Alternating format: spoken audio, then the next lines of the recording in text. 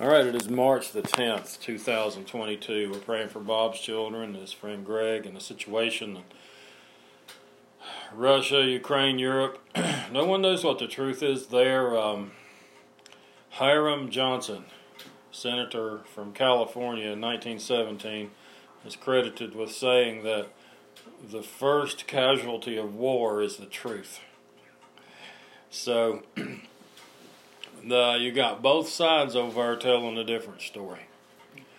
And, I'm sure that God will sort it out. I pray for Bill Talbert's stroke. He's a victim of that. I want to pray for Ray tonight. He's not feeling well. God's will for our nation. For Ted, for Eric, Ukraine, America, American patriots, unsaved family members. Again, for Ray and brothers and sisters in the Ukraine. And Roy and Linda Hager and Bob and Carolyn Eames.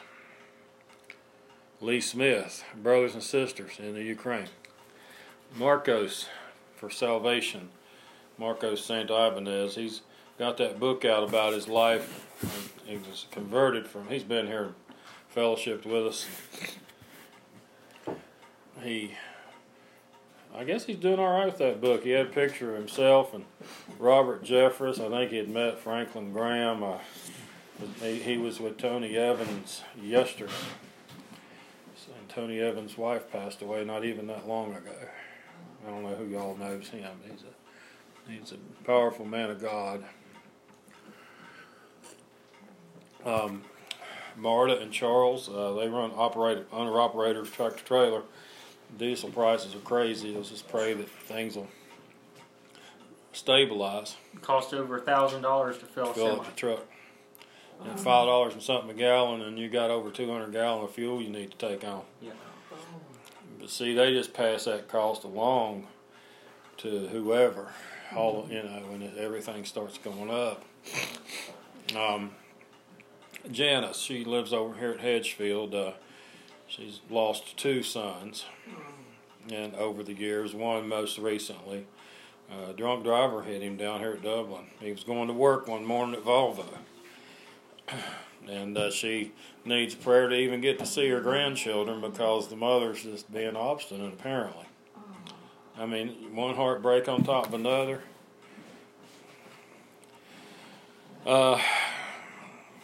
For Megan, a friend of ours, his wife is in birth pains. Osman in his church, and as I think I told you all last week, I did hear from him. He's hanging in there. He's a strong man. Reverend Mrs. Davis, and praise God, Miss Carrie feeling well and doing better. Chuck and Randall Knipp, that's his dad's name, right? Yep.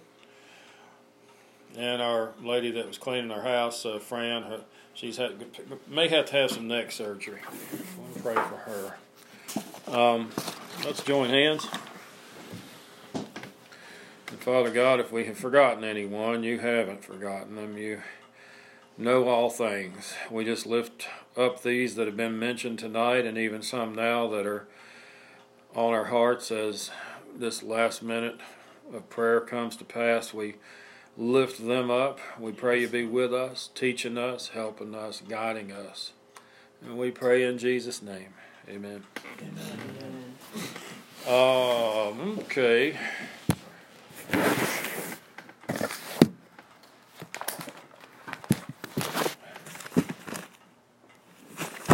Matthew 24:29. We'll start there. Oh, yeah? No, well, now you messed it up. I did.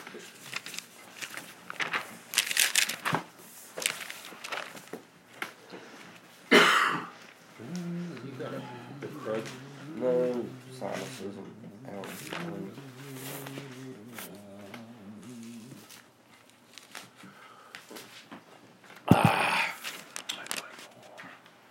Verse 29. This is where Jesus says, immediately after the tribulation of those days, shall the sun be darkened, and the moon shall not give her light, and the stars shall fall from heaven, and the powers of the heavens shall be shaken. Many people, and most recently Kent Hovind, he's changed his mind on when he thinks there's going to be a rapture. He's moved it into the middle of the tribulation. He's moved it there. I think I can handle that pretty quickly tonight, I hope. And I don't say that with any kind of arrogance. I just say it with the confidence in the Word of God, which we'll look at. Interesting verse in John, chapter 21. Now, a lot of folks teach, and I understand it, but we really ought to take a closer look at it. We want to be right. There's things that we wish could be the case, and maybe they're not exactly as we wish they would be, but God's way is right, not our way, right? John 21, I will pick it up in verse 17. He saith unto him the third time, Simon, son of Jonas, lovest thou me? He asked him 3 times. This is after he denied him 3 times, remember? And Peter was grieved because he said unto him the third time, lovest thou me? And he said unto him, Lord, thou knowest all things, thou knowest that I love thee. Jesus saith unto him, feed my sheep. Then Jesus says, he continues, Verily, verily I say unto thee, when thou wast young, thou girdest thyself and walkest whither thou wouldst. But when thou shalt be old, thou shalt stretch forth thy hands, and another shall gird thee, and carry thee whither thou wouldest not. Thus spake he, signifying by what death he should glorify God. And when he had spoken this, he saith unto him, Follow me. Then Peter, turning about, seeth the disciple whom Jesus loved, following, which also leaned on his breast at supper, and said, Lord, which is he that betrayeth thee? Peter, seeing him, saith to Jesus, Lord, and what shall this man do? Jesus saith unto him, If I will that he tarry till I come, what is that to thee? Follow thou me. So Jesus has certainly told Peter, when you're younger, you're going to, dress yourself, do what you want to do. When you get old, they're going to have to help you get dressed, right? There's a problem there for the imminence of the rapture. The rapture could happen at any second. Now, apparently Peter wouldn't have been expecting that. He's done told me I'm going to get old, and he's done told me how I'm going to die. Well, it can't be a rapture for a while now because I'm not that old. You see this? John on the Isle of Patmos, in the book of Revelation, was told to write these letters that they needed to get out to the churches. So he went about doing that, and they did get out as God intended, but wouldn't maybe John have said, well, how do I know how much time I got? What if you go poof and all of our clothes fall to the ground and we disappear? He didn't expect it, did he? You can see he didn't expect it. Peter certainly didn't expect it. So when should we have started to expect it, if at all? Now, I'm a big proponent of the rapture, and I believe it's pre-trib. But I can't really believe that it's imminent. Things have to happen. 2 Thessalonians 2.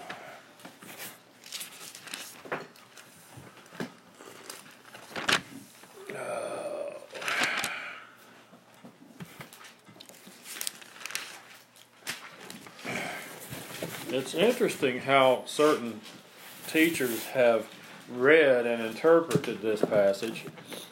I can't make it sound that way.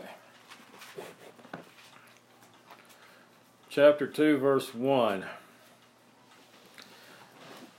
Found it? Yeah. Now we beseech you, brethren, by the coming of our Lord Jesus Christ and by our gathering together unto him, that ye be not soon shaken in mind, or be troubled, neither by spirit, nor by word, nor by letter, as from us, as that the day of Christ is at hand. Now we had read from Ezekiel 38 and 39 recently. There's plenty of reason to believe that that battle is getting underway. Make sure I look at Daniel 7 tonight. That the day of Christ is at hand. Apparently the Thessalonians were worried that the judgment of Christ was at hand. Is that heater trying to kick on? There it went. Yeah, there's a button over all the way to one side, all the way to the left. It should turn it off.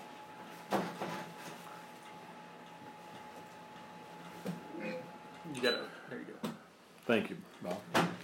Yeah, that heater dims the lights usually when it kicks on. That's one of the reasons our power bill's out of sight. Over $300 a month here lately. Oh my. So,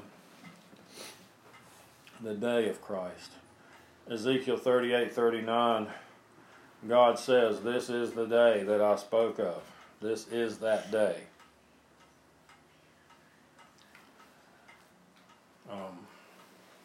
This is the judgment. Now what Hovens did and what some others have done is they look at that verse in Matthew 29, or verse 24, let me back up. Matthew chapter 24, verse 29. You know, the moon's gonna turn to blood, and the sun will look like sackcloth of ashes in that great and terrible day, and when he comes. Oh, well, that's when he's coming, when the moon turns to blood. And when you can't see the sun for the darkness. That's when it's coming. You know, mentioned in Joel, quoted from Joel in Acts chapter 2, I think it is. Might be Acts 1, I can't remember.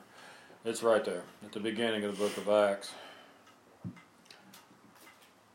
Well, I'll keep your place in 2 Thessalonians 2 and go to the book of Acts.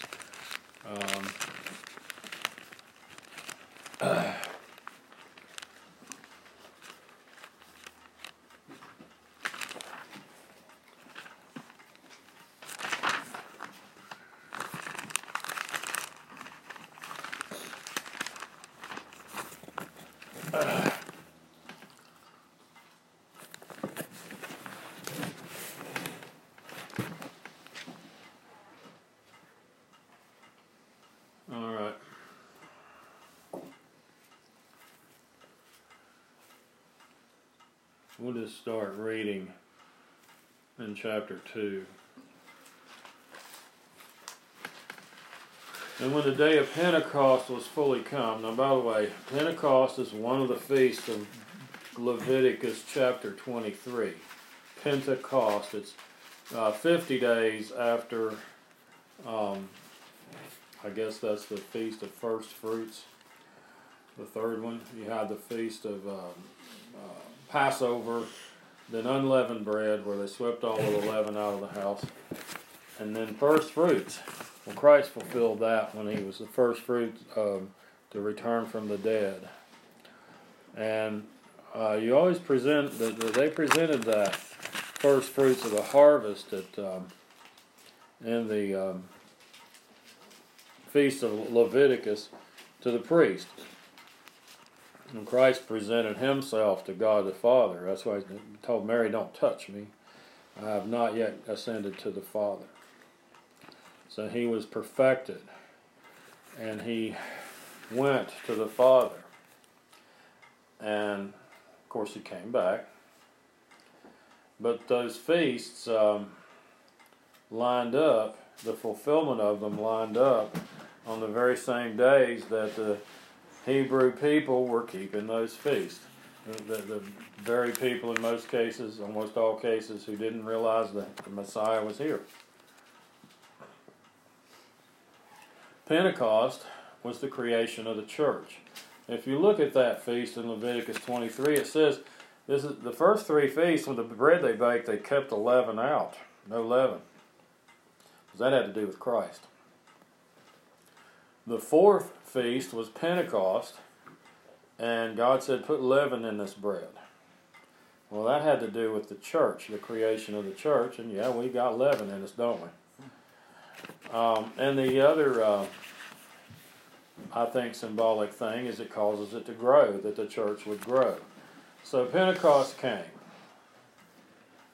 They were gathered in one place, verse 2, and suddenly there came a sound from heaven as of a rushing mighty wind, and it filled the house where they were sitting, and there appeared unto them cloven tongues like as of fire, and it sat upon each of them, and they were all filled with the Holy Ghost, and began to speak with other tongues as the Spirit gave them utterance.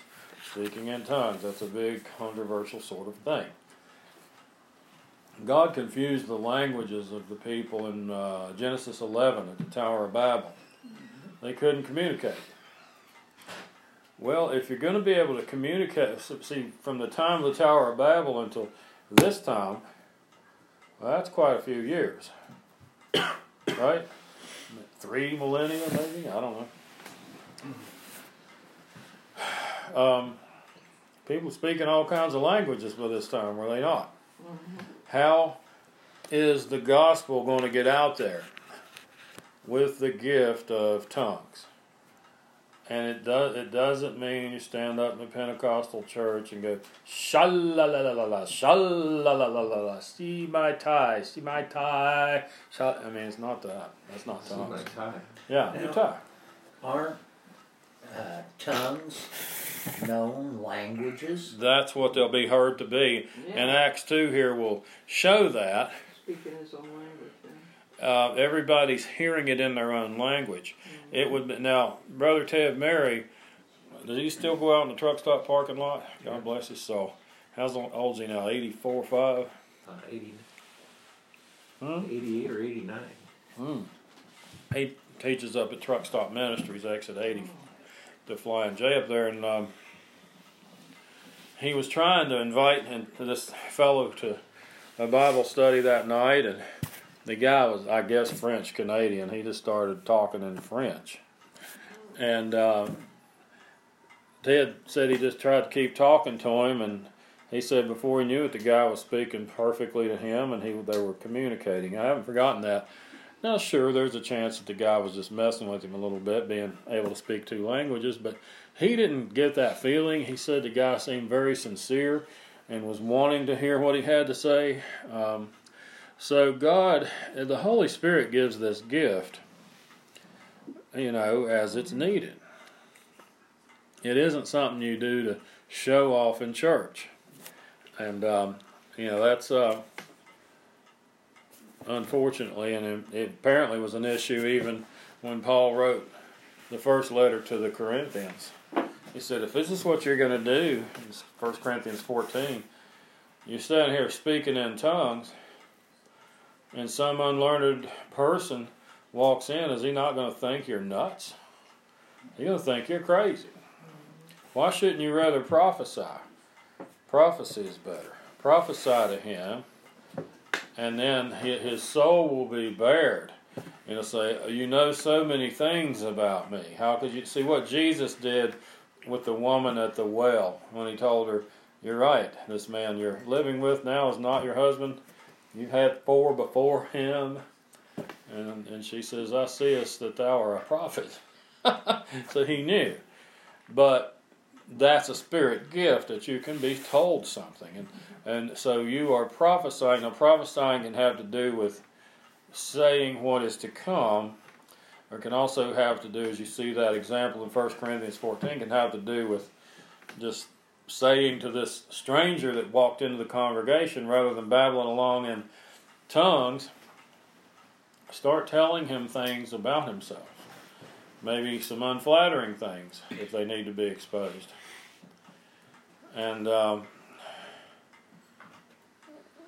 he will be convinced that God is among you, I think is essentially what you see Paul say there. These tongues were necessary here in this instance, and there's still times today when they are necessary. Joseph Prince is interesting. He's got a big church in Singapore. Anybody ever see this guy? Mm-hmm. He's from Singapore. That's how he says it. He said if you're praying, you don't want Satan hearing your prayer. This is his idea. It sounded intriguing. He said you pray quietly in your heart. If you're going to speak out loud, you pray in a personal prayer language. You pray with utterance, with sounds, with groanings. Romans chapter 8, we got Bible for it. The Holy Spirit understands. But in his... Well, it says that the Spirit gives that utterance, for you. For you. Yeah. Well, why not just pray in your mind? You could. I think you can pray in your mind. Sometimes it helps to stay focused if you're at least moving your lips like Hannah was in Samuel. Yeah. They said, well, you've drunk, you've had too much to drink. But no, she said, I'm praying. So anyway, they were filled with the Holy Ghost, began to speak with other tongues, verse 4, Acts chapter 2. Verse 5, and there were dwelling at Jerusalem Jews, devout men of every nation. Now when this was noised abroad, the multitude came together and were confounded, because that every man heard them speak in his own language. And they were all amazed and marveled, saying to one another, behold, are not all these which speak Galileans? And how hear we every man in our own tongue, wherein we were born? And he names all these different ethnic groups. We have different ethnic groups. We only have one race, the human race. The idea that there are different races goes against what the Bible teaches, but we have different ethnicities depending on where our ancestry comes from. So, verse 12, and they were all amazed and were in doubt, saying one to another, what meaneth this? Others mocking said, these men are full of new wine. Some of your ministers who think alcoholic wine is a sin like to say the new wine was just grape juice. They'll say that. Oinos wine, or the new wine. That just means grape juice. That doesn't make sense there then, does it? That they would mock, say, you guys are full of grape juice? No. New wine was also alcoholic wine. I realized, too, when was this? April, early May, maybe, somewhere in there. The grape harvest had come in the previous fall. They got no refrigerations. Reverend Welch wasn't there to show them how to make it not ferment yet. Did you know that the Welch's grape juice, it was a pastor, and he didn't want to serve his congregation alcoholic wine, so he's the one who figured out how to stop the fermentation of the juice. And I don't know what he used, but Welch's grape juice. There was no unfermented wine anywhere at that time of year, so that you just have to use some logic. So they thought, well, they were drunk. Verse 14, but Peter, standing up with the 11, lifted up his voice and said unto them, you men of Judea, and all that you dwell at Jerusalem, be this known unto you, and hearken to my words, for these are not drunken, as you suppose. See, they accused him of being drunk on new wine. Seeing it is but the third hour of the day. Now, they started to count at 6 a.m., so here's 9 o'clock in the morning. Peter said, wait till 9 o'clock tonight and they might be drunk, but they ain't drunk at 9 in the morning. But this is that which was spoken by the prophet Joel. And it shall come to pass in the last days, saith God, I will pour out my spirit upon all flesh, and your sons and your daughters shall prophesy, and your young men shall see visions, and your old men shall dream dreams. And on my servants and on my handmaidens I will pour out in those days of my Spirit, and they shall prophesy. And I will show wonders in heaven above, and signs in the earth beneath, blood and fire and vapor of smoke. Then the sun shall be turned into darkness, and the moon into blood, before that great and notable day of the Lord come. I wanted to stay in 2 Thessalonians, but then we're going to go to Revelation 6. So Peter said that right there. Well, some of that was being done, but, the fulfillment of everything that was spoken of by Joel, I guess he considered the minor prophet because there weren't as many pages or chapters, but they're all prophets who spoke truth. 2 Thessalonians 2, they're told not to be deceived, that the day of Christ is at hand. Verse 3. Let no man deceive you by any means, for that day shall not come, except there come a falling away first, and that man of sin be revealed, the son of perdition. I've heard it taught more than once. Oh, that falling away, that's the rapture. The falling away, you got to have the rapture first, and this man of sin is revealed. So the people that teach this way say you're not going to see who the Antichrist is. He's not going to be revealed to you.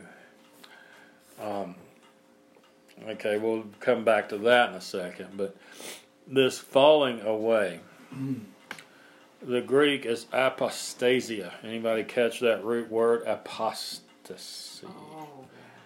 You don't want to be part of the apostasy, do you? But they're out there, and we see them more every day, people leaving the congregations, leaving fellowship. Just not interested in it. If you're a true believer in Christ, if you're a true child of God, if you are Spirit-filled, you want to come together. He calls us sheep. My theory is he invented sheep. He created sheep specifically to emulate the behavior of his people, his sheep. So y'all watch these sheep. They like to herd together. They don't like being off by themselves. Right? That thing's heavy. It'll come open. Just wrestle a little bit. So, besides that, the word falling away has nothing to do with rapturing up, does it? No, it doesn't. But people try to make it fit and try to make it say what they wish it said. That's the turning away from truth by the false converts.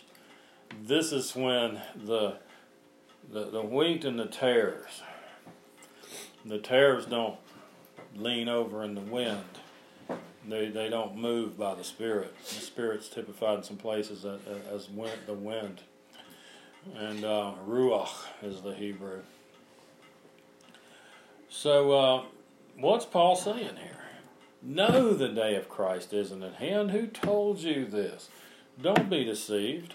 Don't be deceived by this. The day of Christ is not at hand.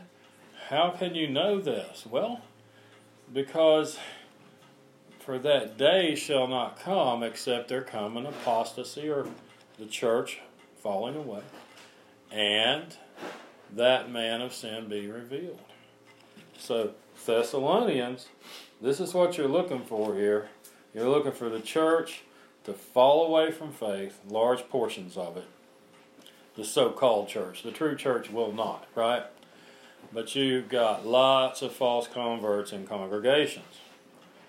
So what are you looking for? Two things. You're looking for that apostasy, the people leaving the church, and you're looking for this Antichrist to be revealed. There's really no other sensible way to read that. Now, there are places where there's things you could take two different ways. Give me a home where the buffalo roam and the deer and the antelope play. Is that right? Seldom has heard a discouraging word. And the skies are not cloudy all day. The skies are not cloudy all day. Does that mean there are portions during the day when the sun comes through the clouds and the sky's not cloudy? Or does that mean they're not cloudy for the entire duration of the day? See? Now, that's not scripture. That's a silly little song. But you can take that either way. And the skies are not cloudy all day. What does that mean? This isn't one of those passages. You can't do anything like that with this. The Thessalonians, which are the church proper, part of the church, are told this day of Christ is not at hand, it's not going to come until a couple of things happen. You'll see the apostasy and you'll see the Antichrist come to power, come to the scene. Do you know right now there are people in Europe, a couple of them, prominent people, said we need a leader. We need a world leader to step up and stop all of this trouble. Is that a little scary? It should be, because we know who this so-called leader is going to be. Is that your glass? No. All right, I'm dumping mine. So So I will get hot coffee. Thank you. Thank you so much. Thank you. Half a cup's good. It'll get cold before I drink it all. I'm fine, thank you. Thanks anyway. So, when does this catching up with the church occur? Let me take you to another verse, Revelation chapter 6. And, here's where the seals are opened, where Christ is found worthy to open them. And here's where these 4 horsemen of the apocalypse are discussed. And, of course, the first one, he's on a white horse, and he doesn't have any arrows. He's got a bow. Now, how long will he go? Well, I think he'll be the Antichrist, and he'll be coming in, oh, I'm a man of peace. We want peace. Well, the next thing you know, here comes the red horse, and he is making war. War is going on. Vladimir Putin isn't the Antichrist. He doesn't fit prophecy as the Antichrist. He does fit prophecy as Gog of the northern land of Magog. So the third horse is black, and the rider is holding a pair of scales. A day's wages for a quart of wheat. You work all day for enough wheat to make enough bread to feed your family and yourself. And then you're broke again to the next day. Now, we have told everyone in our study, buy rice, seal it up. You can put beans and rice in pop bottles, water bottles. It'll seal it up. Don't be the one knocking on other doors. Y'all got anything to eat? The grocery store's empty. Don't put your fellow Christians in that position. That's right. God means for you to provide for yourselves. Put away some food. Canned things. Because, it's why do you have insurance on your home or on your car? It's not because you plan on using it.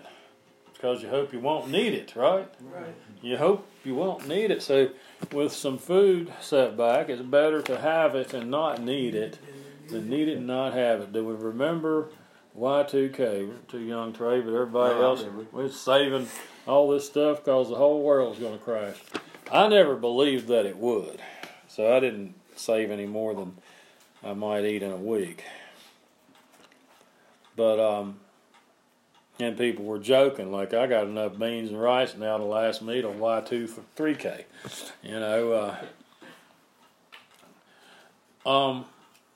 But do have some food. And You know, you got starving children show up on your doorstep. You want to be able to help them. Exactly. You don't want to turn them away. And that's children. I'm not talking about adults who should have known better because they were told. Okay? And this stuff is cheap. Rice and beans, I mean, that's cheap. So these horsemen go forth. This fourth one is a pale horse.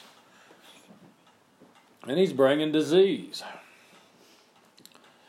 And death and hell followed him, it says.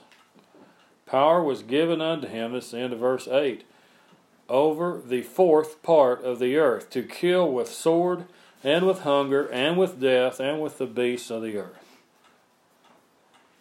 So he's not just doing this with illness. The sword, you know, people are dying in this war. And people are starving, hunger. Now, King David said he'd seen a lot of things, but he'd never seen a righteous man begging bread. So if you're in Christ, he's going to feed you. He said he knows what you need. He takes care of those little sparrows, takes care of the lilies of the field. He said Solomon wasn't even dressed as beautiful as these flowers.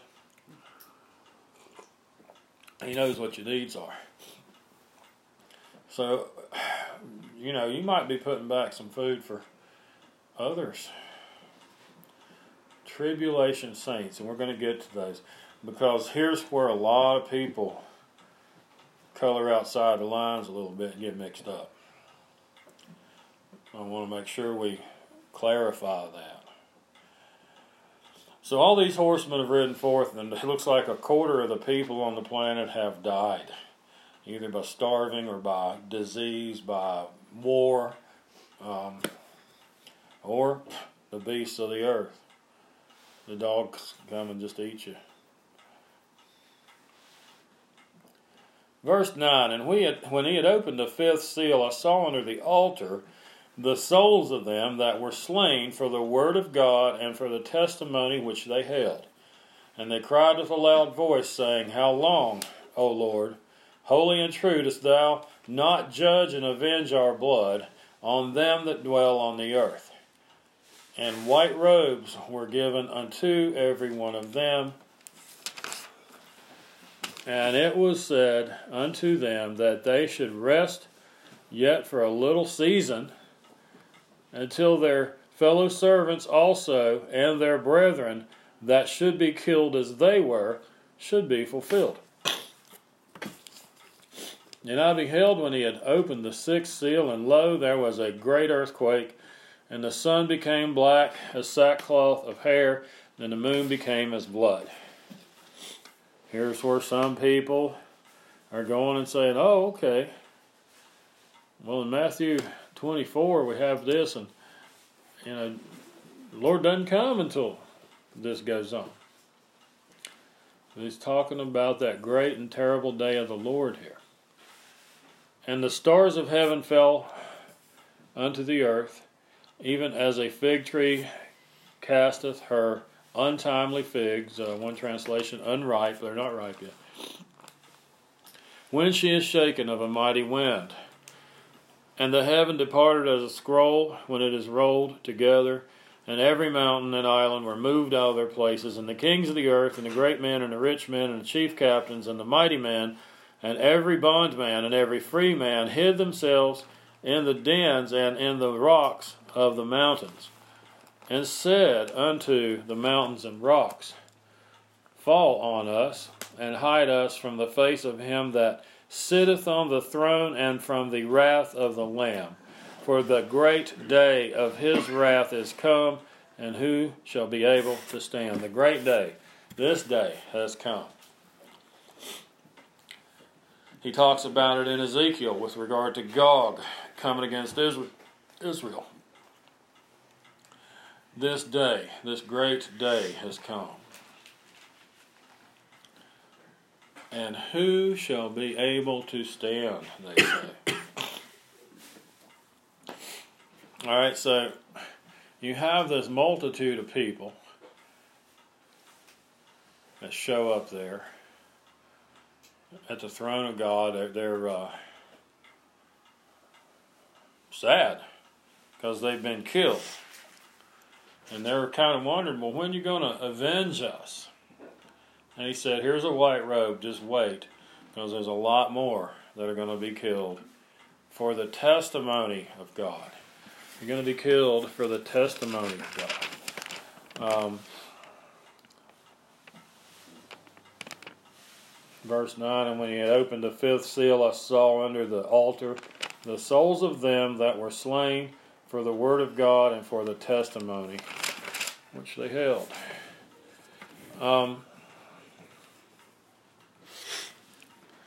So the idea that the rapture of the church happens here has to also entail that the church is all going to be slain.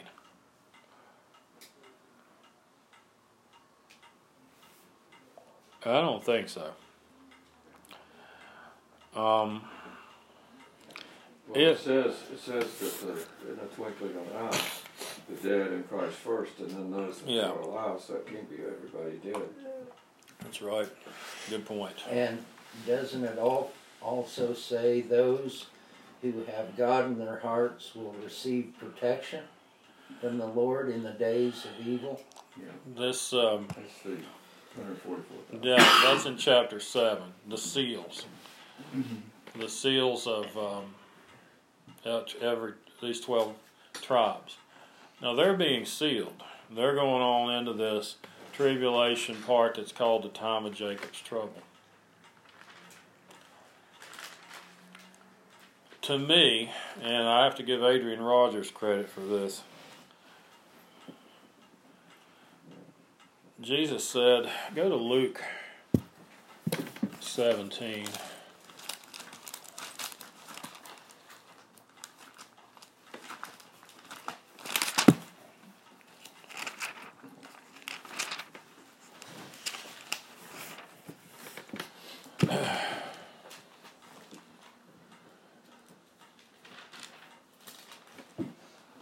Jesus speaking, we'll pick it up in verse 26. As it was in the days of Noah, so shall it be also in the days of the Son of Man. They did eat, they drank, they married wives, they were given in marriage until the day that Noah entered into the ark. And the flood came and destroyed them all, likewise also as it was in the days of Lot. They did eat, they drank, they bought, they sold, they planted, they builded. But in the same day that Lot went out of Sodom, it rained fire and brimstone from heaven and destroyed them all. Even thus shall it be in the day when the Son of Man is revealed.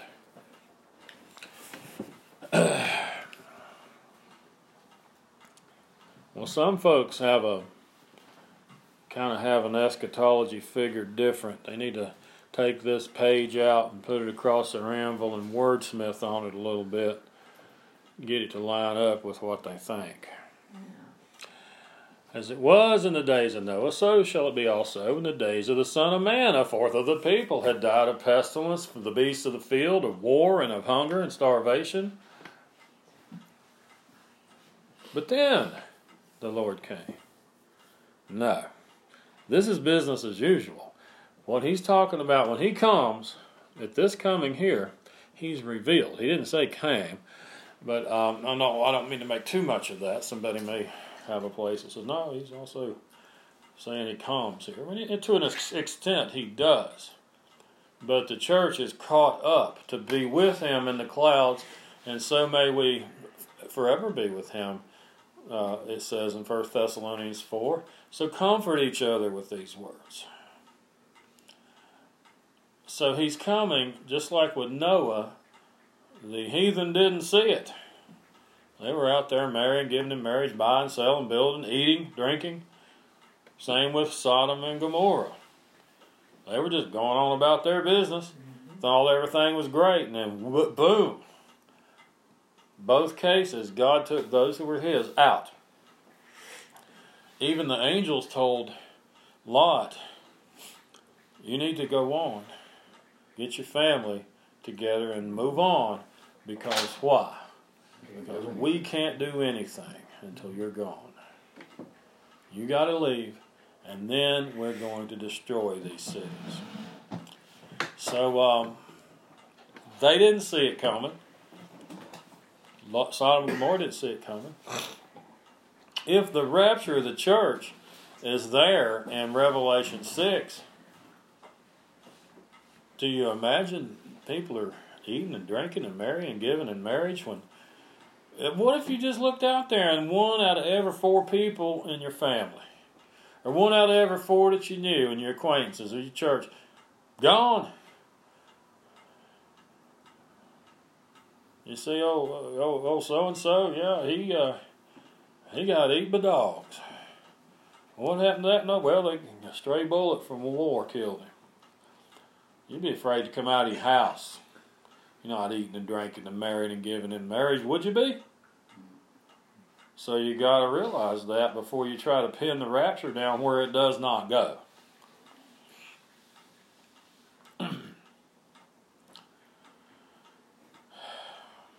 They thought it was tribulation in World War I. That's what I've read. They thought it was tribulation in World War II. They thought that Hitler was the Antichrist. And you can kind of see how that could be construed.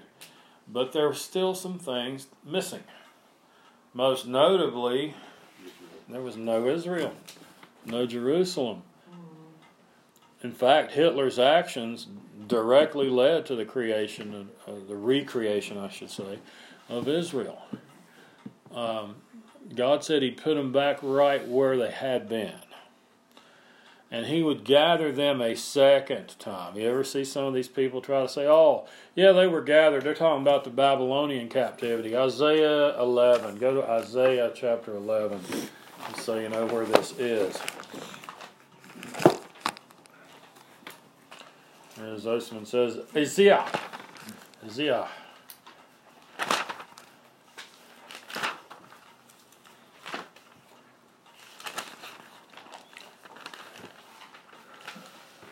11.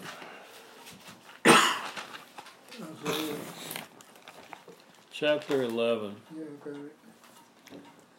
All right. Verse 11. Isaiah 11:11, maybe you can remember it that way.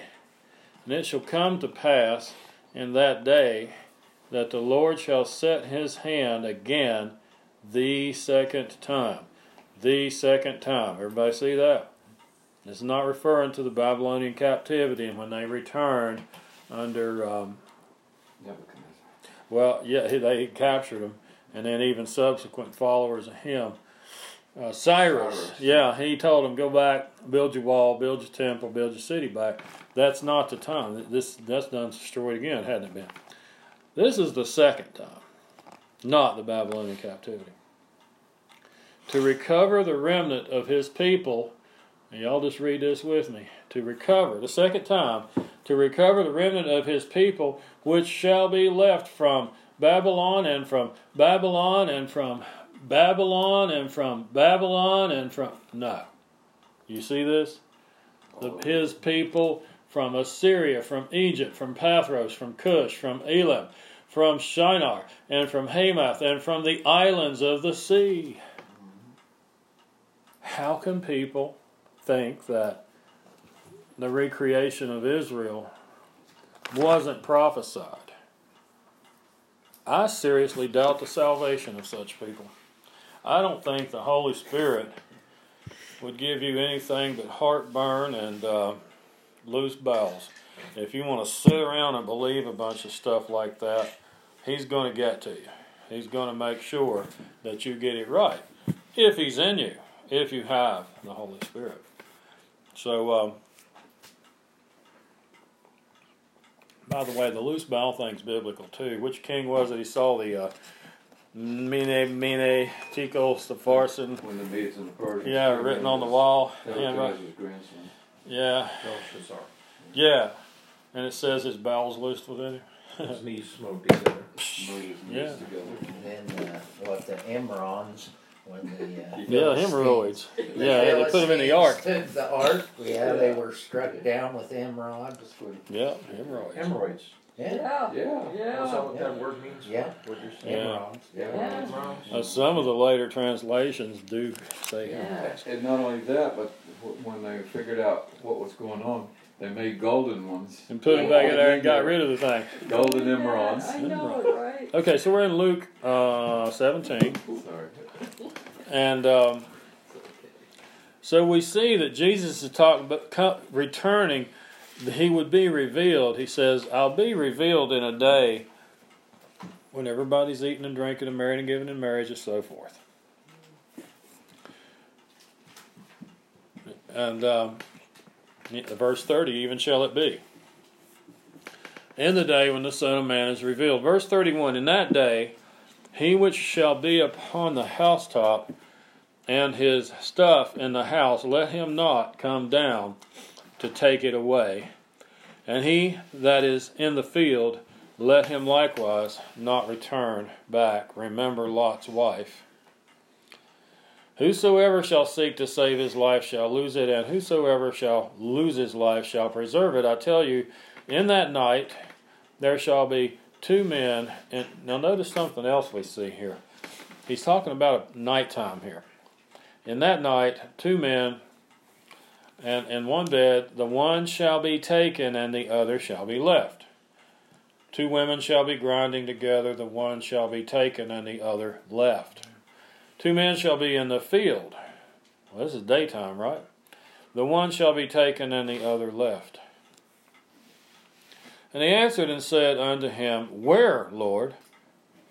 And he said unto them, Wheresoever the body is, thither will the eagles be gathered together. Teachers have taught, because of that last verse, verse 37, good day, you don't want to be fed to the buzzards. You don't want to be taken and fed to the buzzards. You need to be left. David Jeremiah's been teaching that, if you know who he is. And you can see why. Because it sounds a lot like Matthew 24. Keep your place in Luke 17. Go to Matthew 24. Sounds a whole lot like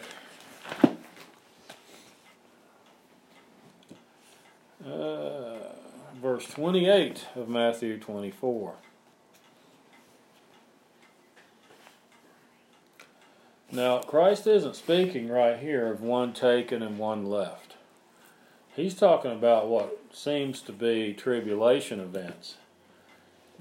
Great tribulation, verse 21. He says, such as was not since the beginning of the world to this time, no, nor ever shall be. Would you believe that your Seventh-day Adventists think that the tribulation has already happened? 70 AD, when the Romans destroyed the temple, fulfilled all of this. I called a guy's radio show one time, and he never professed to be Seventh-day Adventist. But a lot of times, it takes a little while before they'll finally say, hey, I'm Adventist. It's like a Calvinist. They don't want to tell you that's what they are because they know it's like saying, I got foot fungus. I'm really not too proud of it. Oh, you got it too? Okay, hey, let's go to the local Presbyterian church. Praise John Calvin. They keep it to themselves. And anytime you believe anything that you're a little bit sheepish about speaking out on, Romans 1 and verse 16, Paul said, I'm not ashamed of the gospel. I am not ashamed of the gospel.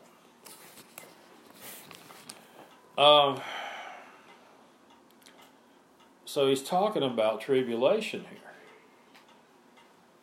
And he said there that it would be nothing that bad since the beginning of the world to this time, no, nor ever shall be. And I got a hold of that character on that radio show.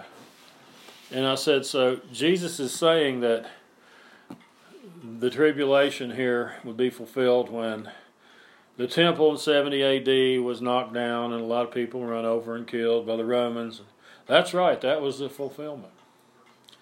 I said, do you see the end of verse 21?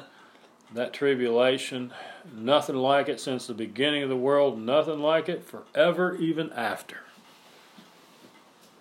Yeah, what about it? I said World War II made what happened in 70 AD in Jerusalem look like a pillow fight at the Girl Scout camp. What in the heck could you be thinking? Now the tribulation is going to make World War II look like a pillow fight at the Girl Scout camp. The tribulation, the second part of it is God's wrath, the wrath of God. Scary stuff. And he's telling about all that, and he gets down to verse 28, Matthew 24, and he says, "So for wheresoever the carcass is, there will be the eagles gathered together." Wheresoever the carcass is, there will be the eagles gathered together. Back to Luke 17. Wheresoever the body is, there will the eagles be gathered together. Same verse or a little bit different? It's a little bit different. Anybody catch it? You got to have a King James or you're going to miss it. Carcass. Carcass and body. Carcass is correctly interpreted from the Greek in the King James as, the word is toma, P-T-O-M-A. It means dead body. And the Holy Spirit wrote dead body, carcass, P-T-O-M-A, toma, in Matthew 24. And during the tribulation, this is not the tribulation right here in Luke 17. He's talking about while they were married, eating and drinking, marrying, giving in marriage, building, buying and selling, they're just living it up. And then that day comes. And there'll be two in the bed, one taking, one left. Two grinding at the wheel, one taking, one left. Two in the field, one taking, one left. And they answered and said unto him, Where, Lord? And he said unto them, Wheresoever the body is, there will the eagles be gathered together. So most people read that, think it's the same, that Christ is saying the same thing as he said in Matthew 24, and he's not. They say, well, where? I don't want to be fed to the buzzards, so I want to be the one left. And they get a little bit of extra bolstering there where it talks about the angels coming to gather the tares and take them and bundle them to be burned, leaving the wheat. Remember? Yeah, we'll be, get rid of them tares. We'll take them, get them out of here. You want to be the one left. Massive problem with the Greek. And John 14, Jesus said, If I go to prepare a place for you, I will return and paralambano, receive you to me, so that where I am, you may be also.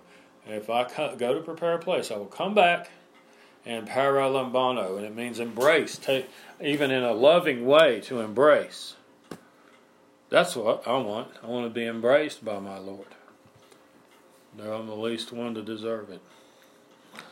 But left is aphiamai.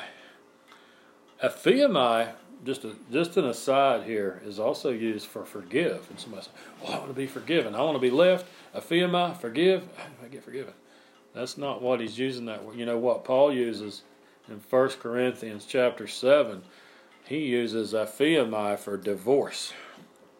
When he's speaking of divorce, right?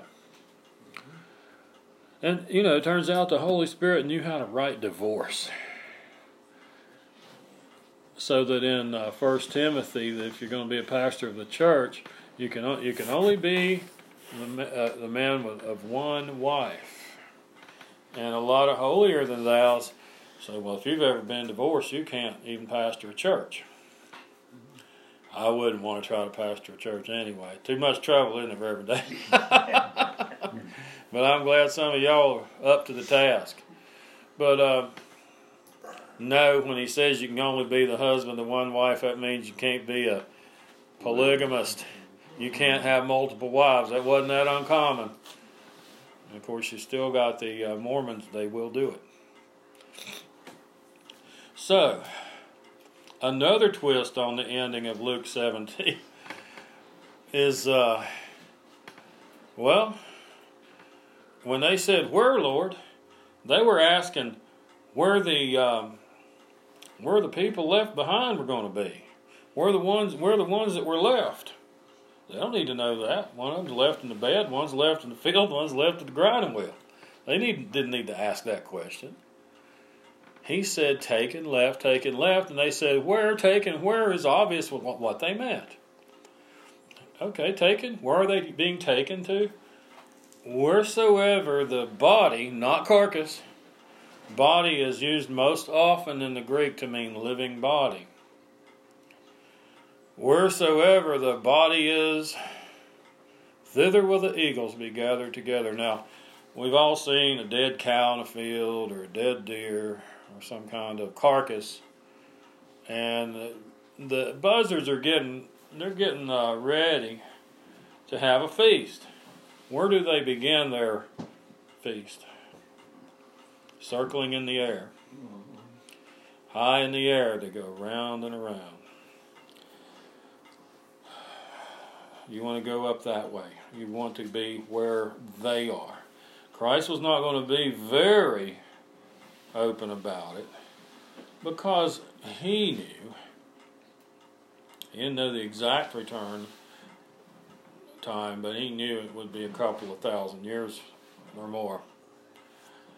For most of the church age, the idea of rapture didn't matter. Wouldn't matter, would it? Because they were not going to live up and through that time. But now, it's talked about more than ever. And some pastors that like to bust on, or teachers that like to bust on the rapture, say, that's a new doctrine, that never was taught. Seems to me the Bible taught it. But, oh no, some girl had a dream in the 1800s, and that's why there was this talk of a rapture. There's a lot of different doctrines that teach about this rapture in different ways. My question is, as it's written in the Bible, how are these other divisions taught? You say division, are you talking about?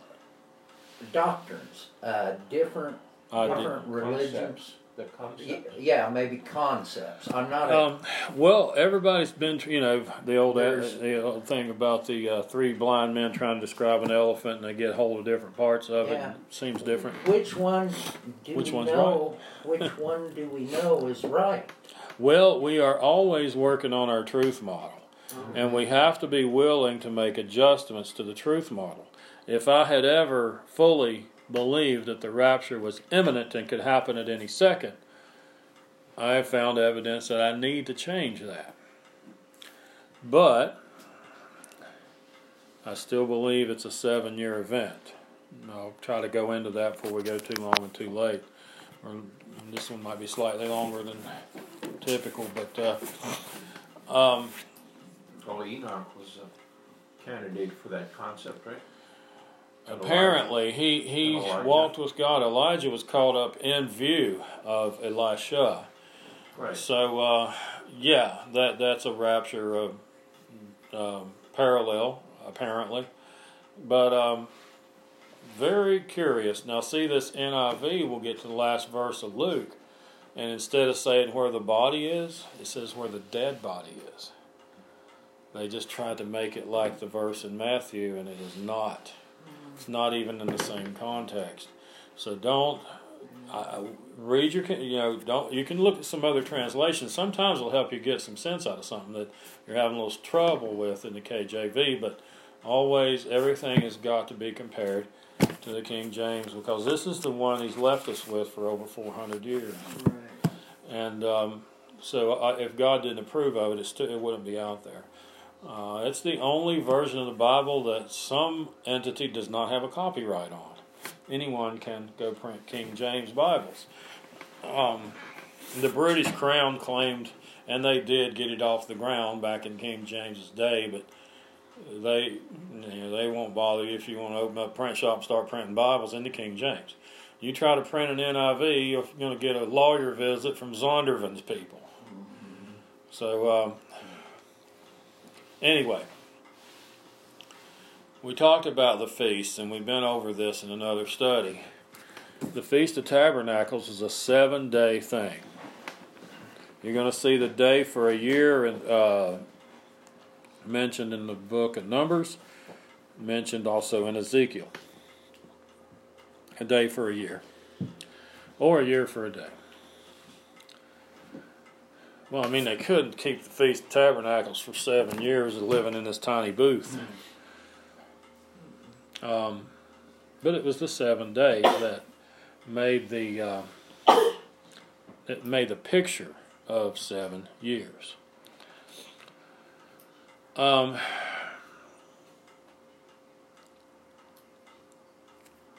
If it was a mid-trib rapture, Tabernacles would have been stay in this little booth for 3.5 days.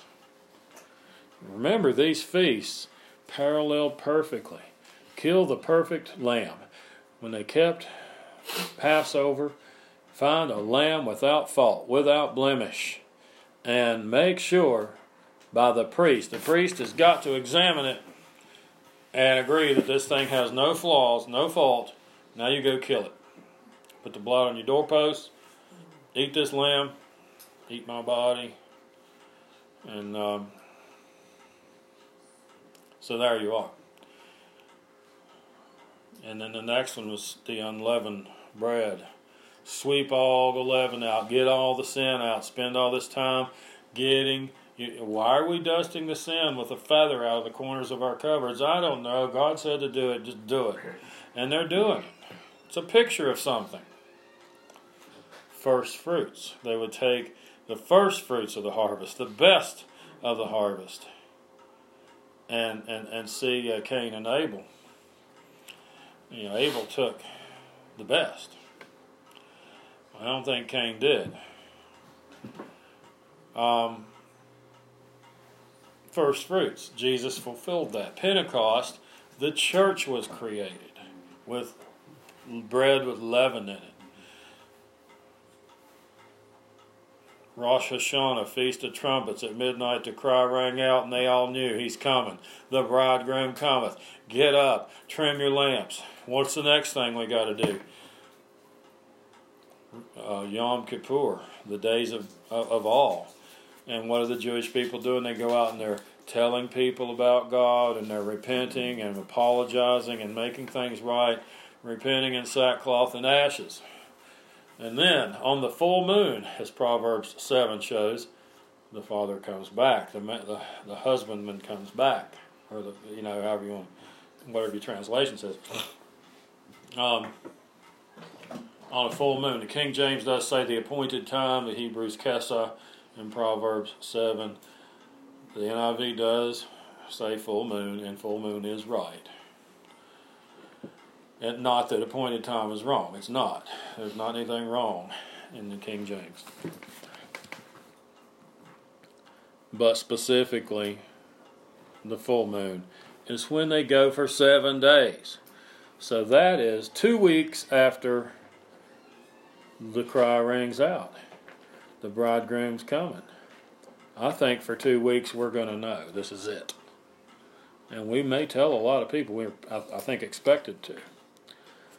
The picture there, Bob mentioned Elijah. Elisha was following him around. And people were saying, that he's going to be taken away.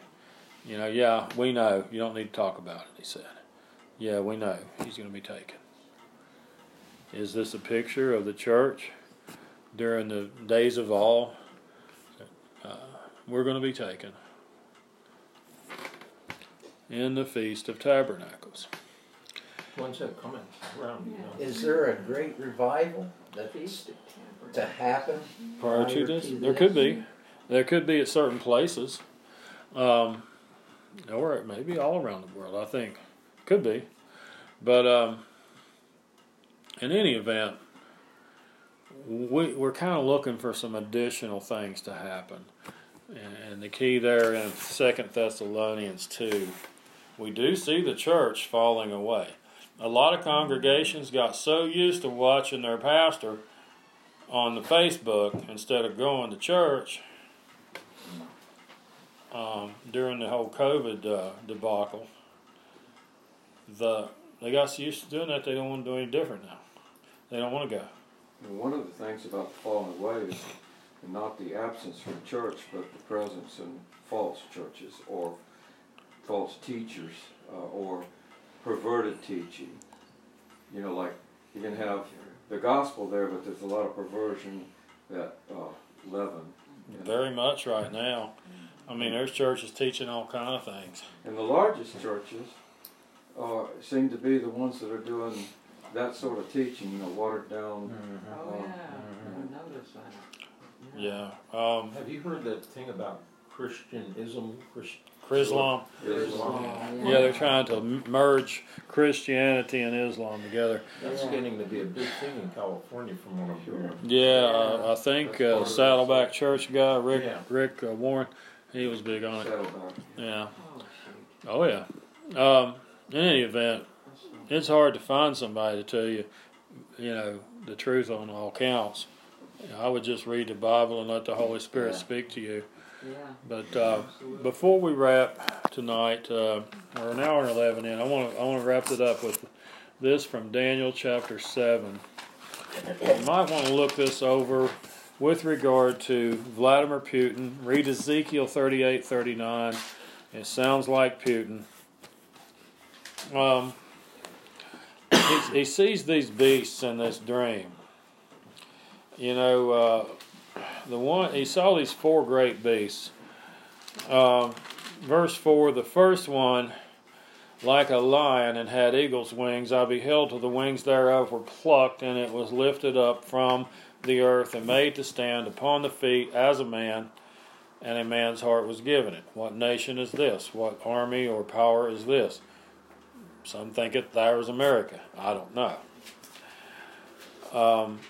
Next, verse 5, and behold another beast, a second like to a bear.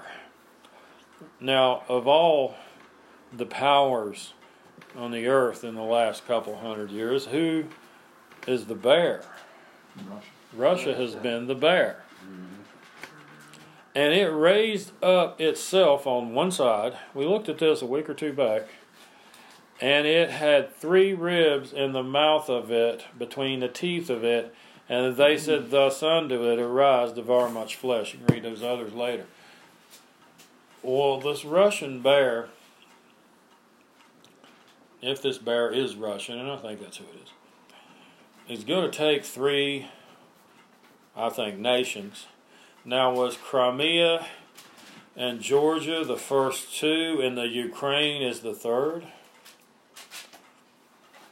Maybe. I don't think Putin will give up until he has what he wants. He is a nuclear power. All he has to do is go on world broadband or however he wants to broadcast it and show a picture of a clock ticking behind him and his finger on a red button, and he doesn't need to say a word. He can show the hour on the clock. Y'all pull out. Y'all get, Ukraine is standing because of the other powers. And I think America is certainly involved. What we're looking at is world war. How far it'll get, God knows, time will tell. But Zelensky, it's been a week ago, maybe 10 days, he was speaking to some news agency, and he said, I've been in touch with President Biden, and I've asked him to send more airplanes. Wait a minute. More airplanes? That means that we've already sent some. We're already there. Yeah, that means we've already sent some, and some of the destruction over there looks like it was done by some of the things that America owns. One of those convoys. Well, we haven't even denied sending javelins, but we've let on. Now they invent this Ghost of Kiev pilot. Oh, he's flying a MiG-29, and y'all heard this hero pilot. They needed some way to explain why the Russians' best aircraft are being shot out of the sky. It ain't the Ghost of Kiev flying an antiquated MiG-29. Now, God has blessed us with what certainly is amazing technology, and Putin, if he pulls back from this, he will pull back whether he'll let you see it or not. He'll pull back with his tail tucked, because if he can't win a little skirmish like that because of American power, and I do think we're in there, maybe the Brits are too, he's not going to be able to do anything other than just nuke everybody. And he may get desperate enough to do that, and our own CIA said, don't look for him to back down, look for him to double down. So this could get ugly. They got submarines right off the coast, east and west, and in the Gulf. Oh, sure. And they can launch stuff. Now, could they get them in here, or could we shoot them? I don't know. Oh. We never whatever you hear that we have and don't have, whatever our Navy can do, whatever our Air Force can do, if you're hearing it on the news, it's probably not really the case. We could probably do a lot worse, maybe. A lot more. But this Antichrist that some people in Europe are saying right now, we need a leader. We need a world leader to step up and organize this stuff and get this war to stop. The man on the white horse of Revelation 6, he comes with peace. He has a bow. He's not shooting arrows. So the bow, he's got the ability to shoot arrows. The arrows are missiles. In fact, Israel, some of their, I can't remember the Hebrew name, but the Hebrew name for arrows, that's what their missiles are called. The Hebrew name for a chariot, Merkabah, the tanks, that's what they call their tanks. So when prophecy is saying, here they come in their chariots, tanks. Symbolic. Yeah, well, it's literal now. Yeah. Here they come in their Merkabahs. Yep, that's what they call those tanks. Yeah. Very interesting, isn't it? It is. So, Putin's not the Antichrist, but I think he will early on ally with the Antichrist, because Ezekiel 38:9 talks about Gog and all of his bands. All his bands. All these people that have joined with you. And everybody be crying for peace. Yes. And the Lord's going to gather his enemies. They fight each other for a time. You know, in Zechariah 14, they fight each other for a time. Zechariah 14, he says, this is the plague that I will strike those who come against my nation Israel, who come against Jerusalem. I'll strike them with this plague. Their flesh will consume away while they're still standing. Their eyes will consume away in their sockets as they're standing. Yeah. We have things to do that today, do we not?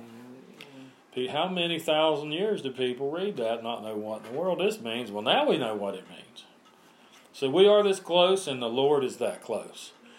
Once this battle is going, now it's possible that Putin could back off for a bit, the Antichrist rises to power, and then God brings Putin back to come down against Israel. One of Putin's generals has already said, the Golan Heights belong to Syria. Have you heard this?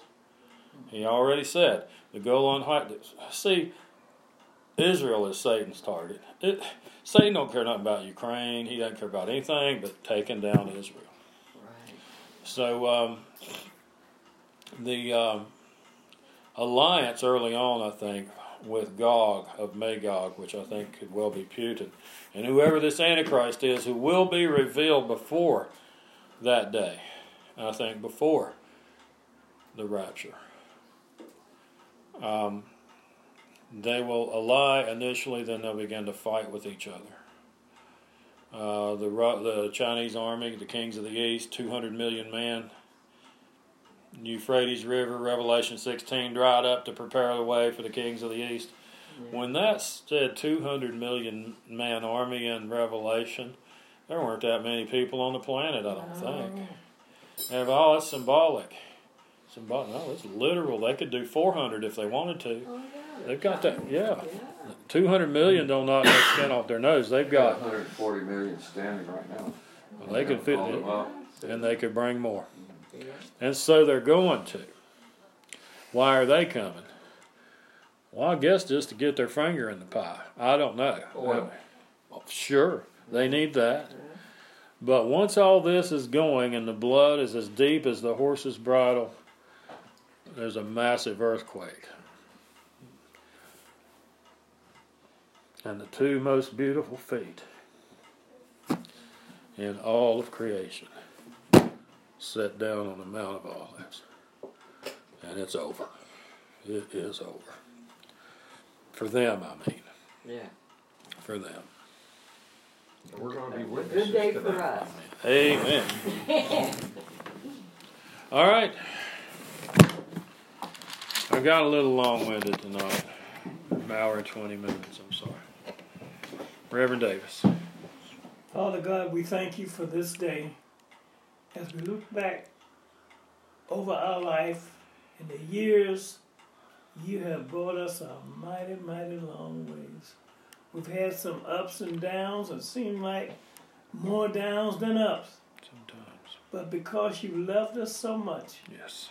you saw what we could not see That's and right. gave your son, who gave his life for us. Yes. We are still here. We're holding on to you, Lord. Yes, The Lord. world is in a mess and Oh, no one knows what's going to happen in the end. That's right. But we know who holds the world in his hands. That's right. We ask that thou continue to look down upon us. Bless us, Lord. Each and every one that's in this house, Lord. Lead us and guide us along the way, Lord. You said if we lift you up, you will draw all men unto you. Not the world leaders, but you are the leader. You are our creator Yes. of heaven and earth, That's Lord. right. That's right. We ask that thou give us wisdom and knowledge. Yes, God. We thank you for allowing us to come together to get an understanding of your word. Yes, Lord. But we thank you most for understanding your That's word. right. This we ask in Jesus' name. In Jesus' name. And remember those that's on the prayer list Yes, thank tonight, you. Lord. Touch them, Lord. And the people that's dying every day, be with them, Lord.